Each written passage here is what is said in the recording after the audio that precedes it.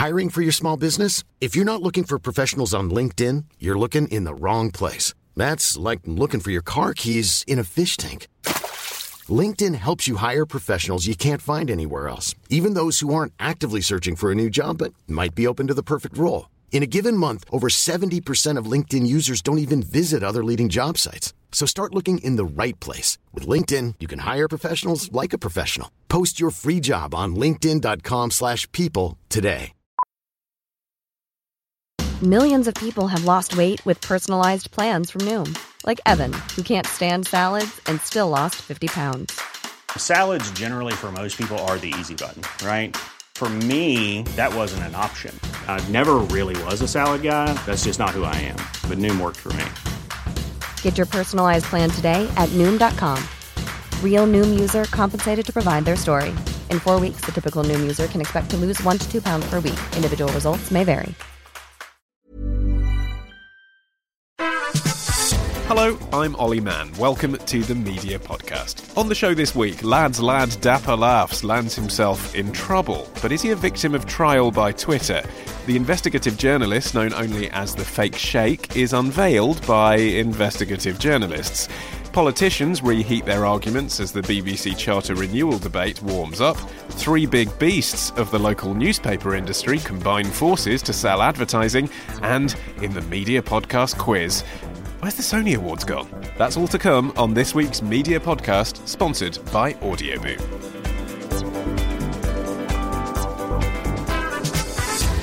Well, joining me today in the Hospital Club for another round of drinks, analysis and gossip, are City University journalism lecturer Liz Howell and the director of the Guardian International Edinburgh Television Festival, Lisa Campbell. Welcome both. What have you been up to this week, Liz, first of all? Oh, I've had a really interesting week. I have a job as a specialist advisor at the House of Lords inquiry into women in TV and radio. But this week I went along to hear Ed Richards, who's the outgoing chair of Ofcom, talked to the committee, and it was actually open to the public, but I was the only member of the public there, so that was quite interesting in itself. But it was fascinating. I hadn't realised the huge scope of what Ofcom do, and one of the points he made was that they're almost perpetually in court because their decisions can be challenged on the basis of merit, so they're constantly having their decisions challenged, unlike a lot of other regulators. And so he's spending like 2.5-3 days a week in court, which is astonishing. I never thought I'd feel sorry for a regulator. And Lisa, what have you been up to this week? Well, we had Paul Lee, who is the president of ABC Entertainment, big network boss, who's actually a Brit in Hollywood. So quite interesting hearing about him comparing life, and programming in the UK and the US. He was quite interesting talking about pitching shows, and he compared it to sort of 17th century France. There's this sort of you arrive early or late depending on the pecking order. In fact, where you meet is all about who's more important. So the studios are in the valley and the talent's on the west side. And in some cases, you have to meet. There's one restaurant on a hill that is equidistant, and you kind of meet there. And he said, so sometimes Brits come over and go, "Hey, come over to our offices," and he's like, "Whoa, you don't know what you've even begun to say." How this works. So this incredibly ritualised sort of process. It's extraordinary, isn't it, that especially in this world of multi-platform, genuinely ideas coming from all over the web and everywhere else, that there's still in Hollywood this kind of lunching culture, and that's how you're supposed to get ideas off the ground. I think that's everywhere. I really think that's everywhere. It's who you know, and it'll never change. Okay, well, whilst we're talking about ideas coming off the web, let's start this week with last week's controversy, but, such is the nature of a fortnightly podcast. Dapper laughs. His show pulled off ITV2. He's told Newsnight, or at least Daniel O'Reilly, the comedian, told Newsnight that Dapper Laughs is now dead. Live tour cancelled, ITV show axed after one series. This, of course, after the online petition against the show getting 70,000 signatures. I don't really know where to start with this. Let's start with you, Lisa, I suppose. If you were running ITV2, would you have pulled the show as well? Even though clearly he had a big audience online who loved him. I wouldn't have commissioned it in the first place, so Liz and I probably be in agreement on this. Given that we launched the Expert Women campaign together, it's probably not really our cup of tea. I think it does throw up some really interesting questions, though, about censorship in a way. Is it right to shut someone down? I don't think you should have the TV show, but the sort of the debate as well. It felt my immediate response was stop him, stamp on him, shut him down. But, you can't do that for BNP or UKIP or, whoever else. It's the sort of the spotlight of truth can help get it out there and discussed and debated, and it highlighted what's inappropriate. But it also, there's been comments around, is it correct to victimise somebody and use the sort of power of the web to target an individual when there's a whole bigger story about... He's used the power of the web to build up this enormous following, and you live by the sword and you die by the sword, and this is what's happened to him. I can see that what you're saying, but actually, if you were to say about him and sort of Julian Blanc as well, Julian Blanc, the pickup artist, yes, quite self-styled, yes, who's now been barred from the country, which is this week's news, and another example of, you could call it the kind of outrage mob. Absolutely, it is the court of public opinion, which, whether you like it or not, social media has unleashed.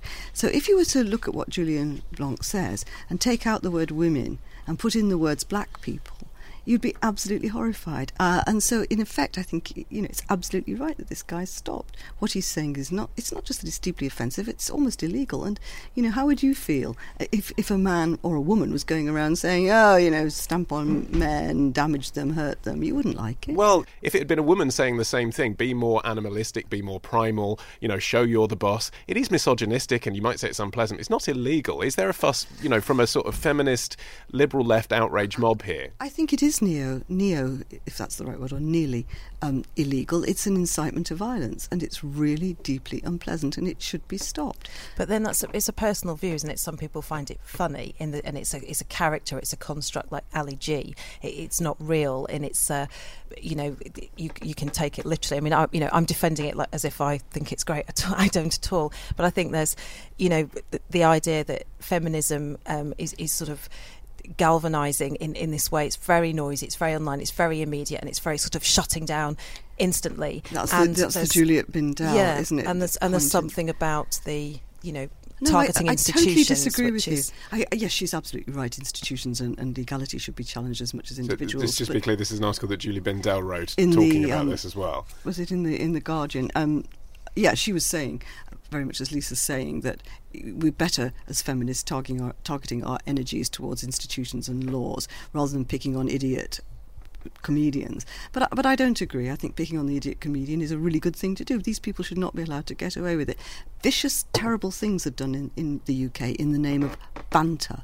And I think the sooner we face up to that and say to people this sort of thing's not acceptable, the better. Well, let's talk about the media side of this, because, Lisa, you alluded to the fact here that one of the defences for Daniel O'Reilly is that he is technically a character comedian. He's playing a character. Now, that defence isn't new, is it? That's the same thing people said about Alf Garnett, it's the same thing that people said about Al Murray. And, I can think of plenty of examples of character comedians where they are satirising something and then they end up drawing an audience of dunderheaded idiots that they're trying to satirise. That argument can be made, can't it, for Dapper Laughs? He's saying, and he said on Newsnight, you don't honestly think I'm this much of a boneheaded idiot, are you? I'm saying, look how stupid men are. Exactly, but you're right. It's the danger in people thinking it is real, it is acceptable, and you can do that. But we can't. You can't sort of regulate for idiots who are going to watch. It's that is the problem, and I think what is sort of depressing about it is that it becomes a feminist issue. I'd like to see more men standing up and saying, actually, this is wrong, and you don't treat women like this. Joke or otherwise, it shouldn't be a women's problem.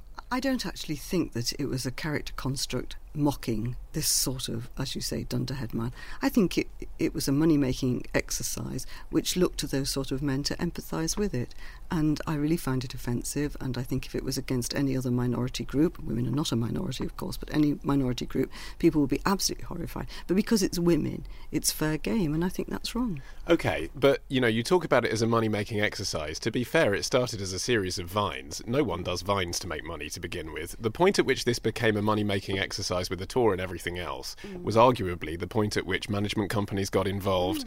Companies like the production company who made the show, Dapper Laughs on the Pool, Big Minded, which is run by some of the creators of Celebrity Juice, which you could argue runs into some of the same issues of misogyny. Now, all of that is the media getting involved and making money out of it. And absolutely, therefore, this is an attack against big business. This is an attack against systemic anti-feminism. This is something that feminists should be doing. It looks like it's an outraged and shrill attack on one comedian, but it is the management companies that take these things on that are going to suffer by this, and that's absolutely right. And Lisa, does it mean that actually indies now might not look online for future talent? Because if that's the repercussion of this, because ITV2 wants edgy stuff, right? This indie found this talent that had this huge following on the internet. The two seemed like a match in heaven.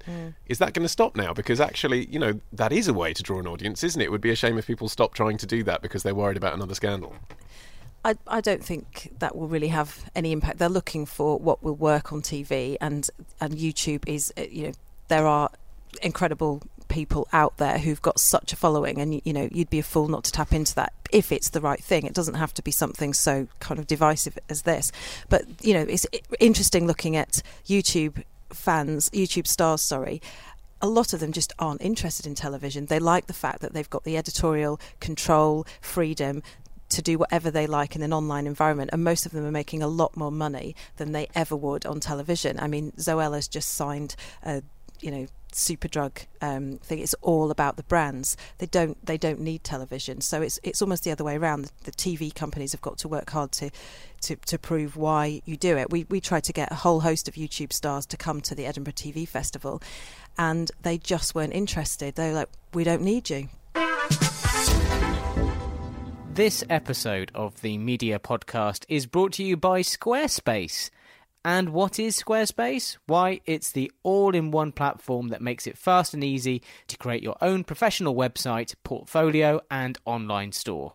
Media Podcast listeners can get a free trial and 10% off by entering the made-up word MEDIAPOD at the checkout. But how does it work, I hear you ask? Well, you just drag and drop your pictures, your texts, your audio visuals, all into your browser window, choosing a template that suits your project, and, well, that's it. You're ready to launch in just a few minutes. Start a trial with no credit card required and begin building a website with Squarespace today.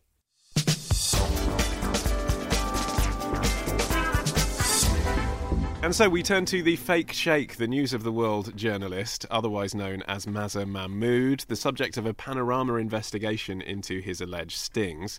The programme also revealed his face after lawyers for the journalist failed in their attempts to prevent the broadcast with an injunction.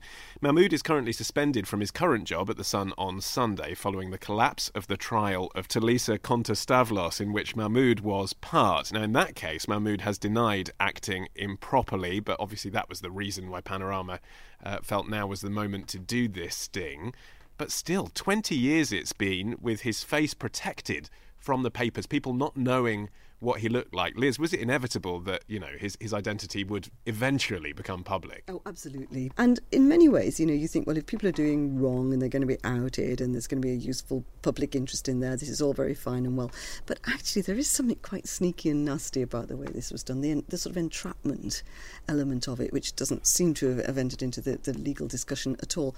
I don't know. I think it's probably just as well that he's been outed and perhaps to some extent discredited. I can see from an investigative journalism point of view that there was exciting, great stuff that he did, like the Pakistani cricketers, for example. But it's not a nice way to earn a living, and it does make me uncomfortable, this idea of people being trapped. I know that a friend of mine it happened to, therefore I'm perhaps more likely to feel that, but there's just something unsavoury about it and about him, I think.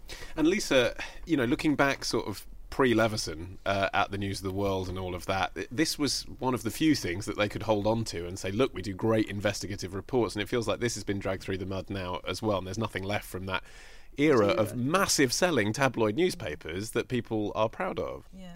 And I think it seemed to have its place in its day as well. I think Liz is right, there were certain times where it felt justified, whether you agreed with the methods or not. There was a good outcome, but it's it just all started to feel a bit dodgy, as though he'd sort of crossed the line. Would do whatever it took to get the story, and therefore you can no longer justify it. Liz, let's talk about Panorama as a journalistic force. Because, in a much publicised kind of Night of the Long Knives, they're not really a journalistic force anymore, are they? What happens next, do you think, for these kinds of stories? Well, it's really going to be very interesting to see what happens because of what Tony Hall said about production going out of house at the BBC, or at least the window of creative competition being extended. It's so complicated. I mean, the BBC has this really complicated arrangement whereby 25% of programmes, not news, are produced by the BBC. 25% go to indies under the definition of indies under the Communications Act, I think it is. And then there is this window of creative competition where everybody can compete. And Hall has talked about that being extended and in-house BBC programming being dramatically reduced, in effect, because it's got to compete or compare. But this causes terrible problems because if you're working within the BBC and therefore you're funded by the licence fee and therefore you make a programme for ITV and you get paid, how does that work? It's almost as if this initiative hasn't been properly thought through at all. Yeah, I mean, it's a problem, isn't it, Lisa, for shows like Panorama? It's fine what Liz is describing if you're making a reality show about the Fulfords, but actually if you're doing something that requires years of research for something that ultimately wouldn't make money really in the marketplace, that only the BBC can do that. Yeah, I think this really highlights the massive problem at the heart of this, and I think Liz is right. I don't think it has been properly thought through in terms of the practicalities, because it has to be a level playing field with indies, and so there can't be any kind of subsidy for this new co, as it's being called internally. So if therefore it isn't part of the BBC, it's housed somewhere else, you've got all the expensive overheads and rent, the same as any indie. So something like Panorama, which has benefited from being at the BBC, from in-house training, from big teams, from editors there sort of working around, very, very expensive to do that in a commercial environment. The budget for dispatches must be absolutely tiny. You speak to indies about how difficult it is to do those investigations, and they're not a money-making exercise at all. People do it for the credibility. Yes, the credibility, and maybe to win an award or something. I don't know. It's really very interesting looking at, say, dispatches, which is now really gone back to just two companies, really. There's Quicksilver and ITM Productions make most of dispatches. So this whole idea of throwing it up in the air and seeing who'd like to grab a bit of the cake, if you can imagine a cake being thrown up in the air, it comes down in the end to the same people grabbing the slices of the cake.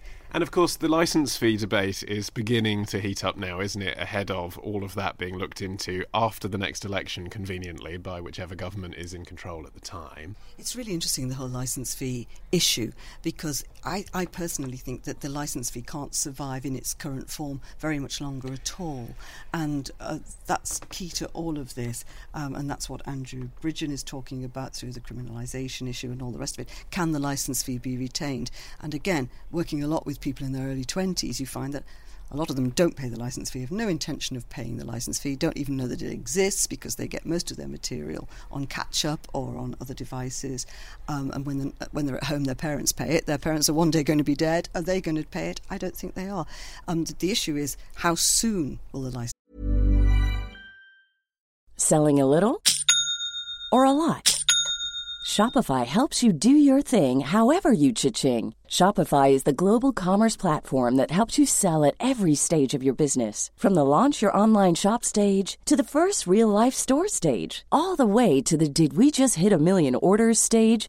Shopify is there to help you grow. Shopify helps you turn browsers into buyers with the internet's best converting checkout. 36% better on average compared to other leading commerce platforms. Because businesses that grow, grow with Shopify. Get a $1 per month trial period at shopify.com/work. Shopify.com/work. When you're ready to pop the question, the last thing you want to do is second-guess the ring. At BlueNile.com, you can design a one-of-a-kind ring with the ease and convenience of shopping online. Choose your diamond and setting. When you find the one, you'll get it delivered right to your door. Go to BlueNile.com and use promo code LISTEN to get $50 off your purchase of $500 or more. That's code LISTEN at BlueNile.com for $50 off your purchase. BlueNile.com, code LISTEN. Everyone knows therapy is great for solving problems, but getting therapy has its own problems too, like finding the right therapist, fitting into their schedule, and of course, the cost. Well, BetterHelp can solve those problems. It's totally online and built around your schedule. It's surprisingly affordable too. Connect with a credentialed therapist by phone, video, or online chat, all from the comfort of your home. Visit BetterHelp.com to learn more and save 10% on your first month. That's BetterHelp, H-E-L-P. licence fee have to be changed, and will that issue have to be grasped? And my personal view is that in the next charter renewal process, the BBC should be given a finite amount of time to sort out what they're going to do about the licence fee, because it cannot last forever. Well, and in the meantime, what does the decriminalisation of the licence fee mean for the BBC? It means that they just won't have as much money to spend. So they've tried to put a figure on it, but who knows if it isn't? It could be massive, the loss. But I think it's interesting the political standpoint. You've got Harriet Harman backing the BBC, but saying it's imperfect, but until someone comes up with a better idea, which isn't really a ringing endorsement for it. The BBC should be coming up with a better idea. They've got these top brains in there, and they've got time. They should be coming up with an answer to the licence fee. Well, in fairness, there's increasing monetisation on iPlayer, isn't there? And you could argue that is an answer by stealth. But then, no, that's the problem, not the answer. That's absolutely the problem, because the existence of iPlayer is the one single thing that undermines the licence fee. It is not about funding the BBC in principle. It's not about getting lots of fabulous programmes and content. It's a very simple payment that every household makes to receive live television.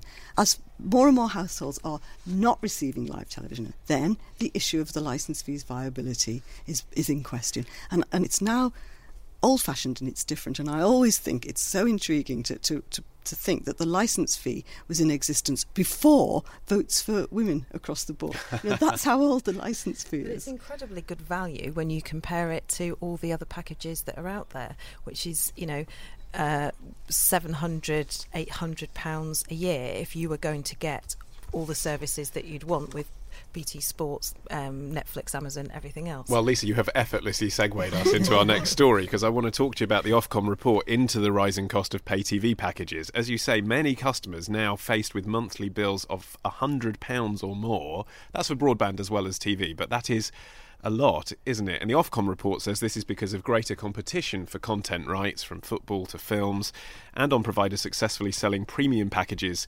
to viewers. This is the problem, isn't it? Virgin Media have lodged a complaint with Ofcom into the rising cost of Premier League football rights. The bottom line is, as Virgin and BT Sport and Sky fight it out for who gets the rights, the customer does end up actually paying more. We lose out, don't we? Absolutely, yes. That's the nature of the market, isn't it? If you want your football, you're going to have to pay for it. And the interesting thing about the BBC is you pay this blanket fee and you get lots of interesting events and so on. You get the Grand National, you get the Cup Final and all that stuff. But this Ofcom report does show, doesn't it, Lisa, that people actually are prepared to pay over £1,000 a year to watch the stuff they want to. Well, and I think it goes back to Liz's point about where is it going to go in the future, because if the BBC licence fee doesn't exist, and if we do go down a subscription route, then the competition is absolutely intense. And for people who haven't grown up with the BBC, then there's every likelihood they'll say, OK, I'll have Netflix and Amazon Prime. I love my big dramas. I don't need everything else. I can get news online. I'll watch Vice, So I do think it's a massive issue. And if we can sit here talking about it on the podcast, surely they should be talking about it, in New Broadcasting House or wherever they hang out. I'm sure they've got the best brains on it right now. Perhaps we should help. Well, moving on from really big money stuff to, the little guys really, local newspapers. There are only three big players left: Johnson Press, Local World and NewsQuest. Well, I suppose there are four if you include Trinity Mirror, but those first three have now formed a partnership called 1XL to sell advertising across a network of local and regional papers. Liz, this is the saviour of local papers. We're all going to have local papers for the next 50 years because of this, right? Right? I never thought that local papers would completely die out, and I can't think why they didn't think about this idea of sort of universal selling earlier, because that's the ITV principle, isn't it? That you sell your spine advertising throughout the whole country, and you then subdivide to the smaller elements that go into it. I think it could work, and there will always be local newspapers. Well, Lisa, you've been a print editor. Obviously, you were at Broadcast Magazine. Do you think there is still love for print locally, and is advertising the issue? I think print's sort of coming back into fashion. I mean, there's examples of online travel brands that are moving into doing a glossy magazine because the glossy magazines have moved out of it thinking there's no money. So they're either maybe there is the money now that they've left. You just need to do it better. So it's quite interesting how it's sort of cyclical in some ways. I think local local papers, there's always a need to know what's going on in your local area. I think that most of them come through your door for free anyway. We have the East London Life, or East London Lies as I like to call it, which is the sort of council thing, and which is Tower Hamlets is the rotten borough, and you've got the mayor Lutfer Rahman, who's been up to all sorts, and then it's just beautiful coverage of him with the children in the primary schools talking about free school dinners, and so that's a waste of time. But for the rest, I think this is really interesting. I think this does give some hope. But when we talk about local, is it actually a case of hyperlocal that's coming back? The Scotsman, the Scotland on Sunday, and the Edinburgh Evening News all merging now. Isn't that a case of actually those kind of mid-sized local papers, Scotsman's a national, I suppose, not managing to survive against the sort of My Edinburgh News free sheet? But they're the ones that are taking the word paper out of or print out of their title, aren't they? They're merging together as a news organ, a news organisation. It's just a different way of getting the news about. But you can get a lot of that information locally from Facebook, from friends sharing links, and then you don't have to have the boring ads or the lies that are pumped through the paper. I think this issue of councils subsidising papers is a really interesting one anyway, and that's a different sort of area and a dangerous one. OK, well, we're going to finish with some commissioning news now. Telly, Channel 4 ordering a raft of new shows, including Hunted, in which contestants attempt to evade being caught on CCTV as they escape from a group of hunters. And the sitcom Morning Has Broken, which actually does sound awesome. Julia Davis as a breakfast TV presenter. Let's talk about that first. Lisa, when you think about the debacle around Daybreak over the past few years, I mean, actually, when you put this into satire, is Julia Davis going to come up with anything that's bleaker than what's going on behind the scenes at ITV Breakfast? Oh, I've got really high hopes for this. I love Julia Davis. I think it's about time that she's had a more mainstream platform. I mean, she had Hunderby on Sky Arts, which was watched by about 3 people, but won loads of awards. And I think she's exactly the right person to pick up on really how dysfunctional TV production is. That's terrible. I mean, it's typical sort of smug Channel 4, which, having a pop at people who are really trying to make a living doing breakfast television, of which I was one, because I was the not very long-lived launch director of GMTV. It's a really hard market, and it's really difficult to do. As Channel 4 knows, of course, because it's been 10 years since Rise. Yes, RI:SE. Of course, people are working hard, trying to make a living, trying to do something that is good television, and the audience isn't there for whatever reason. I don't think it's sort of mean-spirited. I think it'll be entertaining, it'll be fun, and why not poke fun at it? I mean, we'd all like to be a fly on the wall in those dressing rooms, wouldn't we? When a big name presenter's been lured over and then fired 6 months later. You'd like to see that conversation. I've been the fly on the wall, and I've been swatted. It's not great. And actually, W1A, the spoof documentary on the BBC about the BBC, is also coming back. Lisa, does Liz have a point that actually TV satirising itself does become a little bit of an echo chamber after a while, and the public aren't necessarily that interested? Well, yeah, I think people in telly love W1A, but at the same time, it felt like a documentary. It didn't. So it's more entertaining for us, because those characters, and that a lot of those situations are based on reality. And the number of times I've been in BBC and gone, this is a W1A moment. I could write a whole script now, in fact. But I do think that there's an appetite from the public, because everybody's really fascinated by media. People are making their own shows online.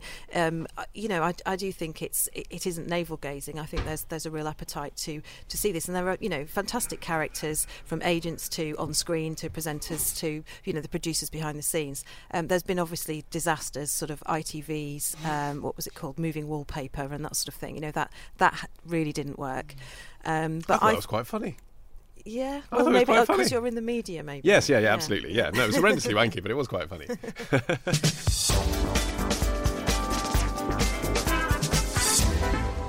So, as the desperate celebrities of time chew through the kangaroo balls of eternity, and the assistant producer of fate rinses the sick bucket of destiny, it's time once more to play the media podcast quiz. It's I'm sorry I haven't a clue, and not content with nicking their jokes, we're going to nick one of their games too. This one is called Dead Air. So here are 3 audio clues to things that have happened in the past fortnight. Lisa and Liz, can you tell me what they are? Here's the first clip. Okay, tricky one this. I'm going to give you a clue. What you just heard was the sound of an empty ballroom with no free beer or wine being consumed.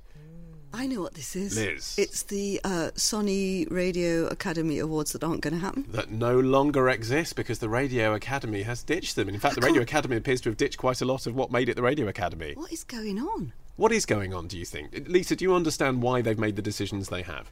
All I can think of it was the world's longest awards ceremony, and maybe they just thought we can't put ourselves through it again. No, I have no idea. I think it's quite a shock, and it's quite sad. I think it had a really important place in the radio community, and really was talked about, and I think highlighted new stars, new presenters, people from local radio stations who were given a break through it. So I think it's a real shame. Is it because of the sponsor backing out? Is it a straightforward financial Well, thing? I would hope. I mean, if you look at what Ben Cooper, the what do they call the manager or chairman, I think, of the Radio Academy, said in his explanatory email, it was financial, and they're hoping to instill a kind of new version of the awards in some form in the future. But you just think there's a danger that it won't get the profile of the old one, and the old one was reported in all the papers, talked about, radio stations proudly trumpeted when they were Station of the Year. It was good for the industry. You have to do awards as awards. I mean, the broadcast awards, when Lisa was doing them, and still now, are really glitzy, and people say, oh, I don't know if it really means anything, but they all turn up. But then what they're talking about is maybe doing a kind of BAFTA-type format where you're all sitting in a West End theatre,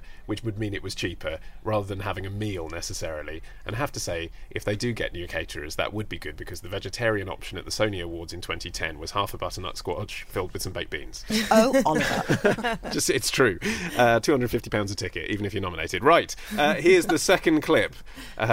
See if you can guess what this story is. Now, here's your clue. That which we just heard was the sound of a Taylor Swift track on Spotify. Guess the story. Lisa. She wouldn't have her tracks or back catalogue on Spotify, sort of making a point about the rights that musicians should own, and it shouldn't be a free-for-all. And musicians do get paid a pittance, don't they, for their stuff on Spotify? You think if an artist the size of Taylor Swift isn't making money out of Spotify, then no one can be. It's really interesting, but Taylor Swift's also used one of her tracks against a sort of 80s fitness video. Have you seen it? Songs Are Us. It's hysterical. I'll keep an eye out. You can get that on YouTube. And also wading into that debate is Hans Zimmer, the composer of Interstellar and various other movies across the years. Media podcast listeners know him, of course, for writing the theme for Going for Gold. He's told Business Insider magazine that musicians deserve the right to make a living from digital streaming. And that's the issue, isn't it? Obviously you get something, but you can't make a living out of it, not really. But no one's making money from digital. And you talk to any production company, nobody can monetize their online content. Even conversation I was having with ABC and the kind of deals they're doing with Netflix, they're saying, doesn't really make financial sense, but you're sort of dipping your toe in the water because you have to. So it's still a massive issue, the sort of digital pennies, digital dollars not really happening. If you go back 20 years, say, then the big issue then was how could anybody make any money out of the net at all?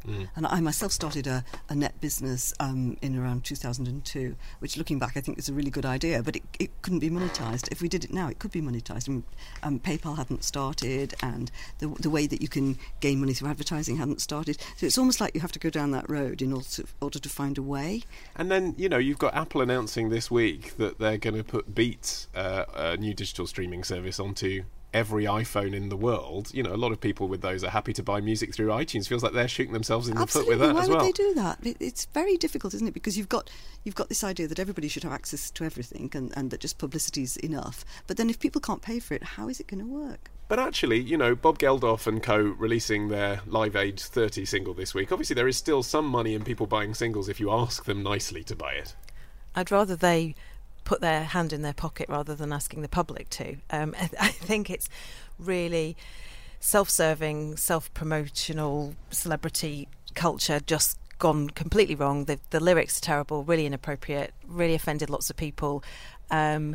He attacked Adele for not taking part in this and criticised her for not picking up the phone because she's bringing up a family or something. So a completely condescending attitude and a really sort of bullying approach. And she'd actually given quietly to charity, which a lot of people do. So I just think this kind of self-righteous bullying that's kind of involved in in supporting a terrible single is Well, just but wrong. hold on. Do They Know It's Christmas gets played every Christmas anyway. They're going to play the one from the 1980s, which is raising money for a famine that's now over. I mean, does it make sense to give the money to Ebola? What's happened is that people are much more knowledgeable now, and they find those sort of lyrics really offensive and really patronising. And will they buy it? I don't know. But I totally agree with Lisa. If these people could, put loads of money towards helping with the Ebola epidemic without asking us to do it too on their behalf. But what about my point? They're going to play Do They Know It's Christmas anyway. Why not put the funds towards Ebola? Exactly. Well, why don't they just give the royalties rather than asking us to buy it all over again? Yeah. But then you've got One Direction fans who are going to spend more money on it, aren't they? They are raising money. Well, yes, but they've got lots of money anyway, and they're just re-releasing an old record, which, frankly, lots of people find deeply offensive. Why bother? OK, well, let's see if we can have a little bit more harmony in the room over the final story. This is your chance to win the quiz. Buzz in if you know the answer. Now, your clue here is that was the sound of tumbleweed in Texas, in America, where there is a town.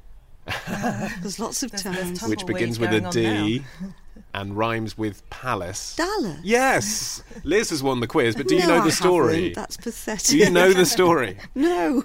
Well, we can't have it be a draw, so you've won the cream egg. But anyway, the story is the executive producers of Dallas have given up looking for a new channel to call home after TNT unexpectedly cancelled the show.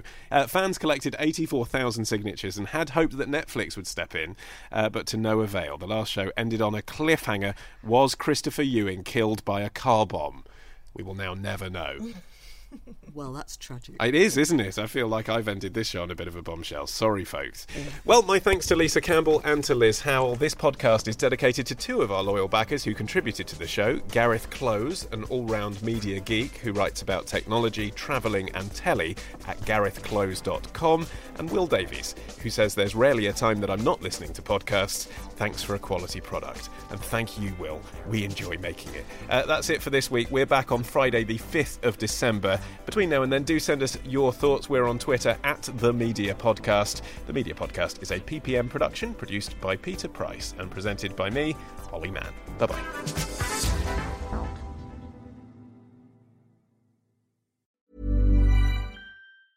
Small details are big surfaces. Tight corners are odd shapes. Flat, rounded, textured, or tall. Whatever your next project, there's a spray paint pattern that's just right. Because Rust-Oleum's new Custom Spray 5-in-1 gives you control with 5 different spray patterns. So you can tackle nooks, crannies, edges, and curves without worrying about drips, runs, uneven coverage, or anything else. Custom Spray 5-in-1. Only from Rust-Oleum. Hey, it's Paige DeSorbo from Giggly Squad. High quality fashion without the price tag. Say hello to Quince. I'm snagging high-end essentials like cozy cashmere sweaters, sleek leather jackets, fine jewelry, and so much more. With Quince being 50 to 80% less than similar brands.